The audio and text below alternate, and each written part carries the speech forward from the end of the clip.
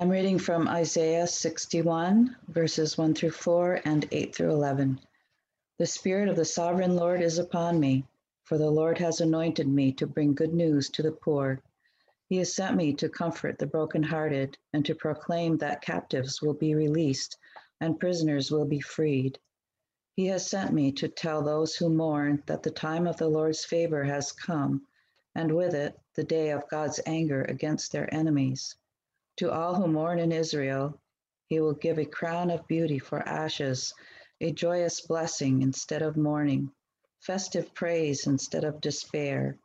In their righteousness, they will be like great oaks that the Lord has planted for his own glory. They will rebuild the ancient ruins, repairing cities destroyed long ago. They will revive them, though they have been deserted for many generations. For I, the Lord, love justice. I hate robbery and wrongdoing. I will faithfully reward my people for their suffering and make an everlasting covenant with them. Their descendants will be recognized and honored among nations. Everyone will realize that they are a people the Lord has blessed.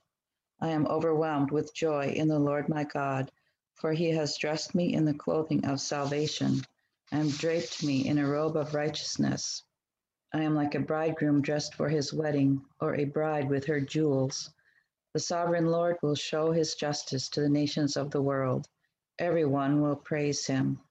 His righteousness will be like a garden in early spring, with plants springing up everywhere. The word of the Lord. Thanks be to God.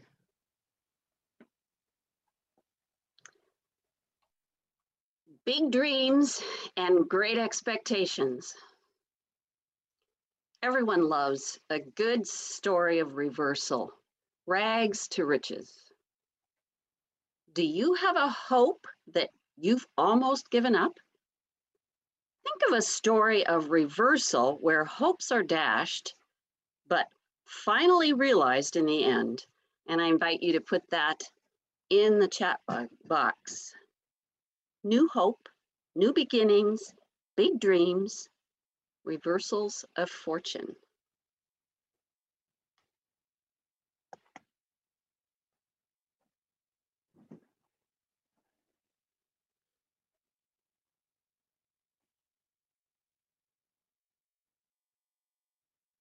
I think it's hard for us to think of reversals right now because we feel like we aren't experiencing them.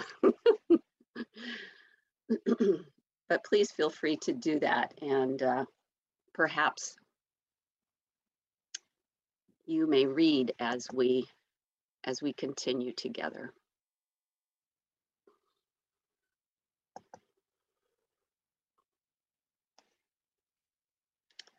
We long for reversal today, don't we? Great expectations. In this Dickens tale, it would look as if Miss Havisham finally sees her groom arrive. The window shades are raised. The sun streams in. The desiccated, rotten wedding cake gets replaced with a beautifully decorated, fresh baked one.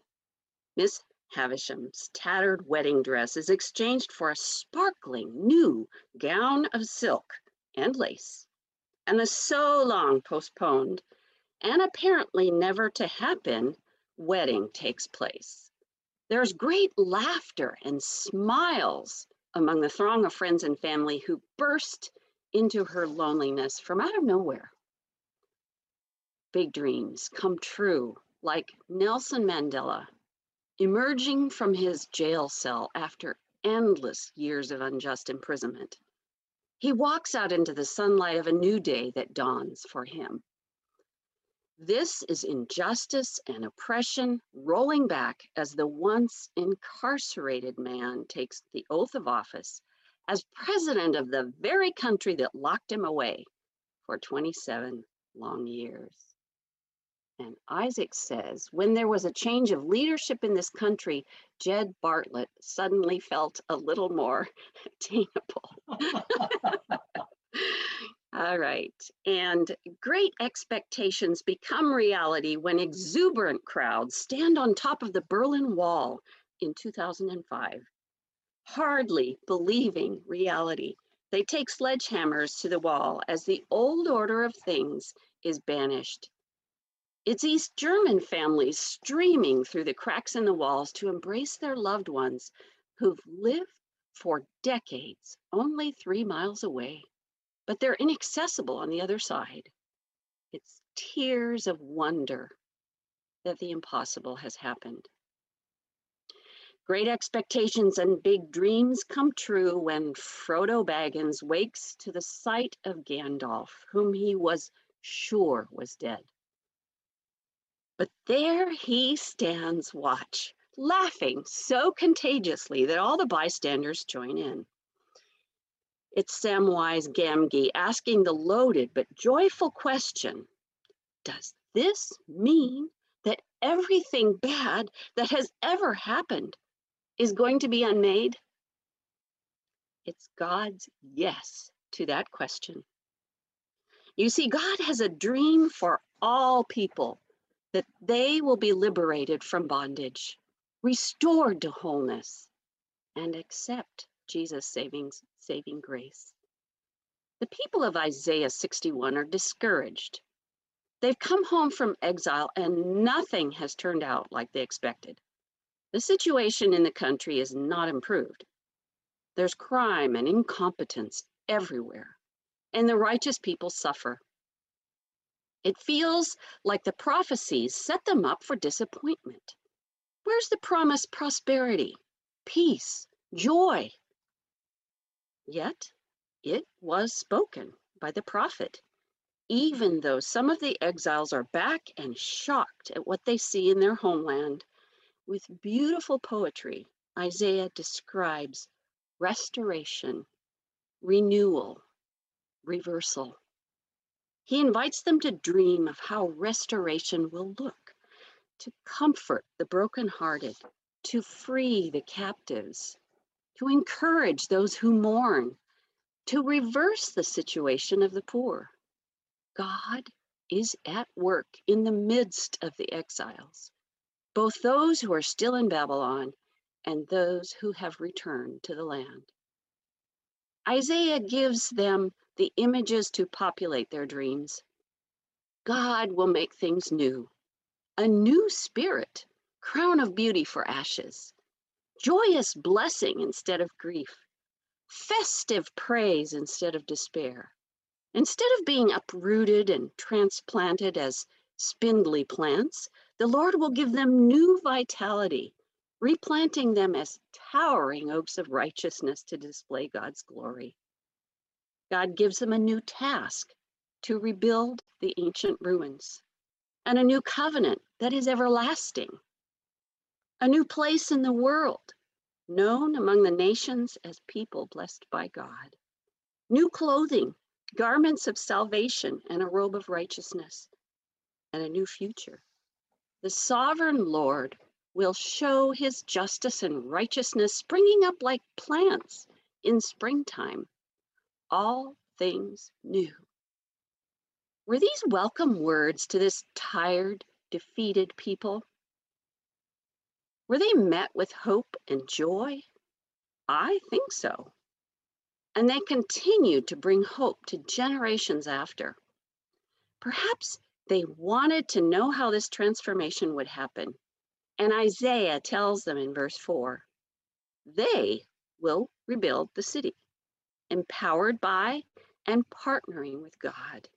God will start the transformation in their hearts, from grief to joy, from despair to praise, from instability to strongly rooting in God, from falling short of God's goodness to displaying lives that are saved and righteous. The coming of the Messiah, Emmanuel, will come and does come at last, centuries later, in the person of Jesus. But for now, the people of God watch, wait, hope, and reveal God's glory by the way they live. Many years in the future, God sends a Messiah, Emmanuel, God with us, who deeply identifies with his people, When Jesus begins his ministry, he intimately understands the plight of the world into which he comes. They're longing for deliverance, hope endlessly deferred, poverty, racism, inequity. It's a world much like the world of Isaiah 61. And he launches his ministry with a quote from Isaiah 61:1 in Luke 4:18. We read, "And he declares to all that this is his mission to put things right." Our circumstances are not so different from those of the exiles and from those people subjugated by the Roman Empire. Broken promises and disappointment, dashed hopes and crushed expectations. Does this sound familiar right now? Do you feel beaten down or exhausted? It might describe your personal circumstances, the relative or friend who let you down, a bleak medical prognosis, financial insecurity, grief, dashed hopes of a reunion with loved ones this Christmas. Or perhaps it's systemic failure, a political party, government policies, racial inequity, or maybe you face spiritual disappointment. When is Jesus coming? Or is he? How long must we wait?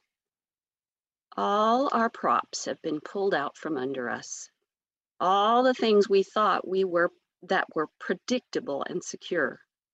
And it becomes so natural to fall into fear and anxiety and cynicism. Our world doesn't want to hear the same tired old platitudes that so and so politician will get us on track, that we can go on living as we've always lived. Things will get better. People around us are filled with unanswered questions with no easy answers. But out of the dust and smoke and darkness comes someone bringing good news. It's people all too easy to take for granted, those who are essential workers and first responders. They move through the smoke and sorrow to offer heroic help, and it's never enough. But in Advent, we await the coming of one who will bring help that is more than enough, the one who is Emmanuel, God with us. I've asked Doug to share a sermon by Michael Curry, Bishop of the Episcopal Church USA.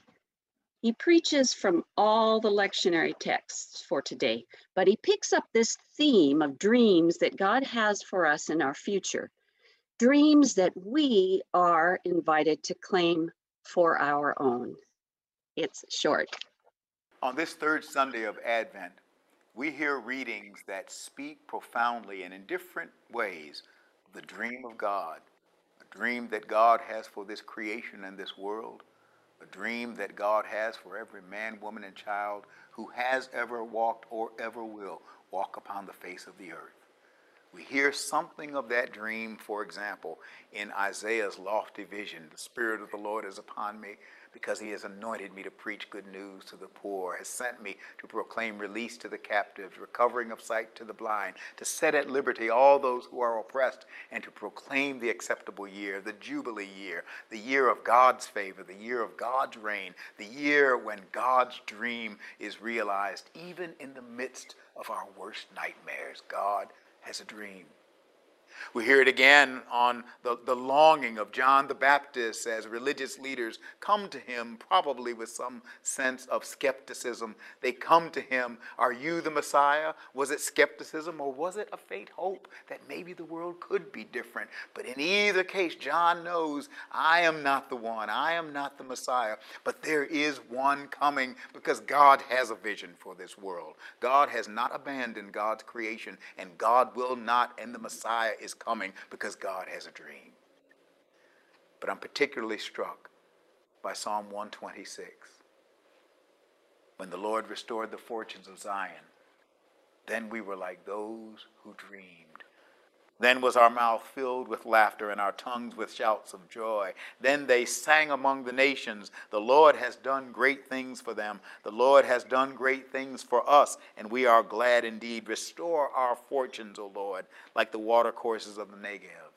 Those who sowed in tears will reap with shouts of joy. When the Lord restored the fortunes of Zion, then we were like those who dream. When I was a little boy, in Sunday school, in fact, I learned a little poem by Langston Hughes that is probably still taught to children to this day.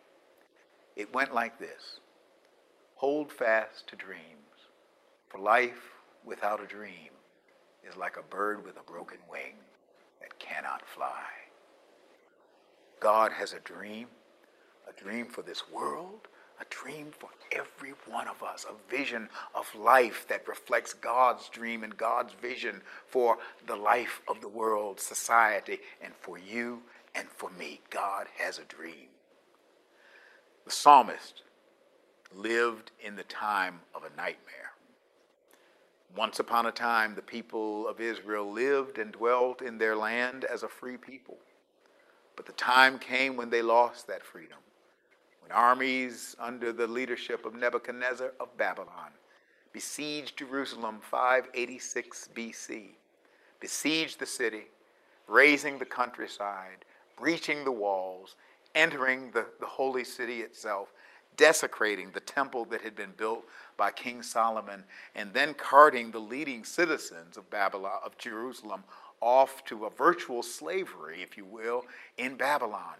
It was there in the Babylonian exile, as it is sometimes referred to, that they cried and longed to breathe free. It was there that they found themselves in a bitter servitude. It was there that one of the psalmists wrote, by the waters of Babylon, we sat down and wept when we remembered the O Zion, when we remembered home, when we remembered Jerusalem, we wept by the waters of Babylon.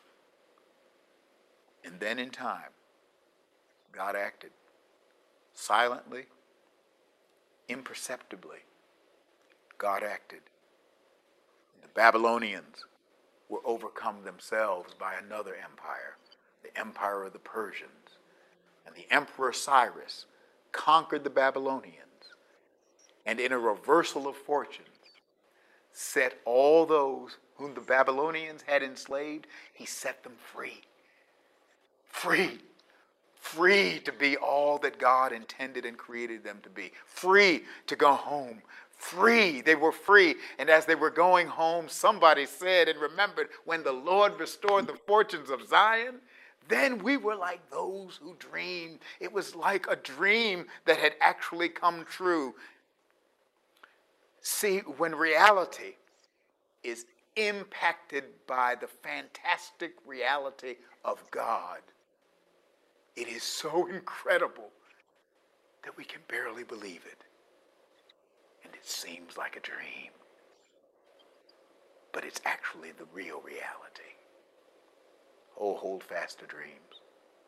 For life without dream is like a bird with a broken wing that cannot fly. But with a dream, it can soar. Some years ago, I was in Botswana, visiting some of the ministries of the churches there, and had an opportunity to go to a place called St. Peter's Parish, which is in Gaborone, the capital city. And I remember when we pulled up in one of these vans, it's sort of an enclosure, and the church is here, and then there's a daycare center for children. We pulled into the courtyard, if you will, and the children were sort of on the other side of the courtyard under the trees. This is the hot Southern African heat, and so it was hot and sweltering even early in the morning, and so the children were under the trees and they were having some lessons there. And when we pulled in, all the children stood up and they welcomed us, and they began to sing, you know, that song, "Good morning to you, good morning to you," with smiles on our faces and bright, shiny faces, "Good morning to you." And so we pulled up and we walked over to the children, and Father Andrew, who's the priest at the church, and he and his wife started the daycare for children in the neighborhood. He had all the children. They were standing up, very great manners. In fact, I told Father, I said, we need to import those manners back to the United States. It might be helpful. But anyway, the children stood up, and then when we had them sit down, he asked me to tell them some Bible stories, and I told them some stories, and we sang songs, and you know the song.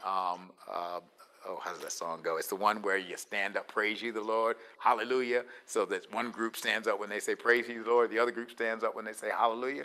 So we were singing, praise ye the Lord, hallelujah, praise ye the Lord, hallelujah, praise ye the Lord, hallelujah. And then everybody, praise ye the Lord. And so we were doing that and having a good time. And then it was time for the kids to go play, and I told them another story. And so Father dismissed them, and they ran off to the other side of the courtyard where there were swings and monkey bars and that kind of thing. Everybody except one little girl. She got up slowly, and I noticed she had been sitting in a chair, in fact, not on the ground like the other kids. And noticed that she had one of those crutches, you know, the kind that wrap around your wrist. And so she took the crutch and stood up and staked the crutch in the ground and pulled herself up. And you could see she had shorts on, and you could see her weak legs trying to walk. And she walked haltingly, but with a sense of determination. And she started moving and picked up a little speed, and she fell. And you wanted to get her, but you knew you had to let her do it. She took the crutch and staked it in the ground and pulled herself up again and continued to walk to join the other kids. While she was walking, I asked Father Andrew, who's the priest there, what was her story. And he said that the director of the daycare, they go out into the neighborhood looking for children, young children, who could be in daycare, pre-kindergarten, and kindergarten. And they try to get the kids ready so that they can go to school. And they particularly look for children who aren't necessarily abandoned, but have often been orphaned because of HIV, AIDS, and the spread there, and parents who have died, and usually grandparents or extended family who are trying to raise the children. The director came on this one house. She heard about this family, and she went to this one house where grandparents were watching for this child, and her parents had died. And she was not ambulatory. She was in bed, and they kept her there, and they fed her and did the best that they could, but she was receiving no medical care, and she was unable to walk. Well, they allowed the church to become part of her life, and they sent physical therapists and medical folk, and they worked with her and got her to the point where she could walk. She learned how to walk with that crutch. God bless physical therapists, and God bless medical folk, and God bless people who teach with children. Anyway, they did it, and they got her and showed her how to walk. And as we were talking, she fell another time. And Father just said, leave her be. And she took that crutch, and she staked it in the ground and pulled her little self up and picked up some speeding. Eventually got over to where the other kids were. And once she got there, Father Andrew said this, and I've never forgotten it. He said, we believe that God has something better in store for every child. And it's our job to help that child find out what it is and then live.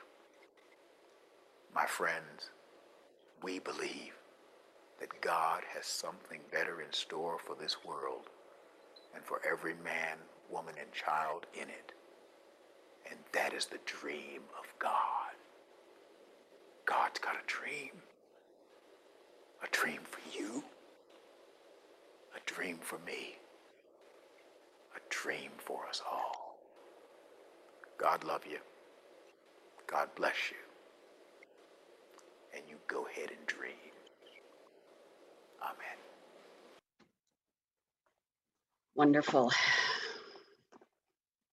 So, what blocks your openness to God's dream? What suppresses your willingness to dream with God that we can join God in the proclamation of good news in our community and to the nations? What stands in the way of your great God-sized expectations? Is it fear that you will alienate your friends? That you won't know what to say? That you'll look stupid because you don't know all the answers? Have you settled for the status quo? Now, have you noticed how eager we are to share other good news? How our joy is infectious when we do? What keeps us from eagerness to share the good news that God has reached out to us to reconcile with us, to set things right, to heal our brokenness? Let Jesus Christ shape your dreams, mold your expectations, give you joy that spills over to others. Our desires and dreams set the trajectory of our lives. May God invade our dreams with hope and great expectations. Amen.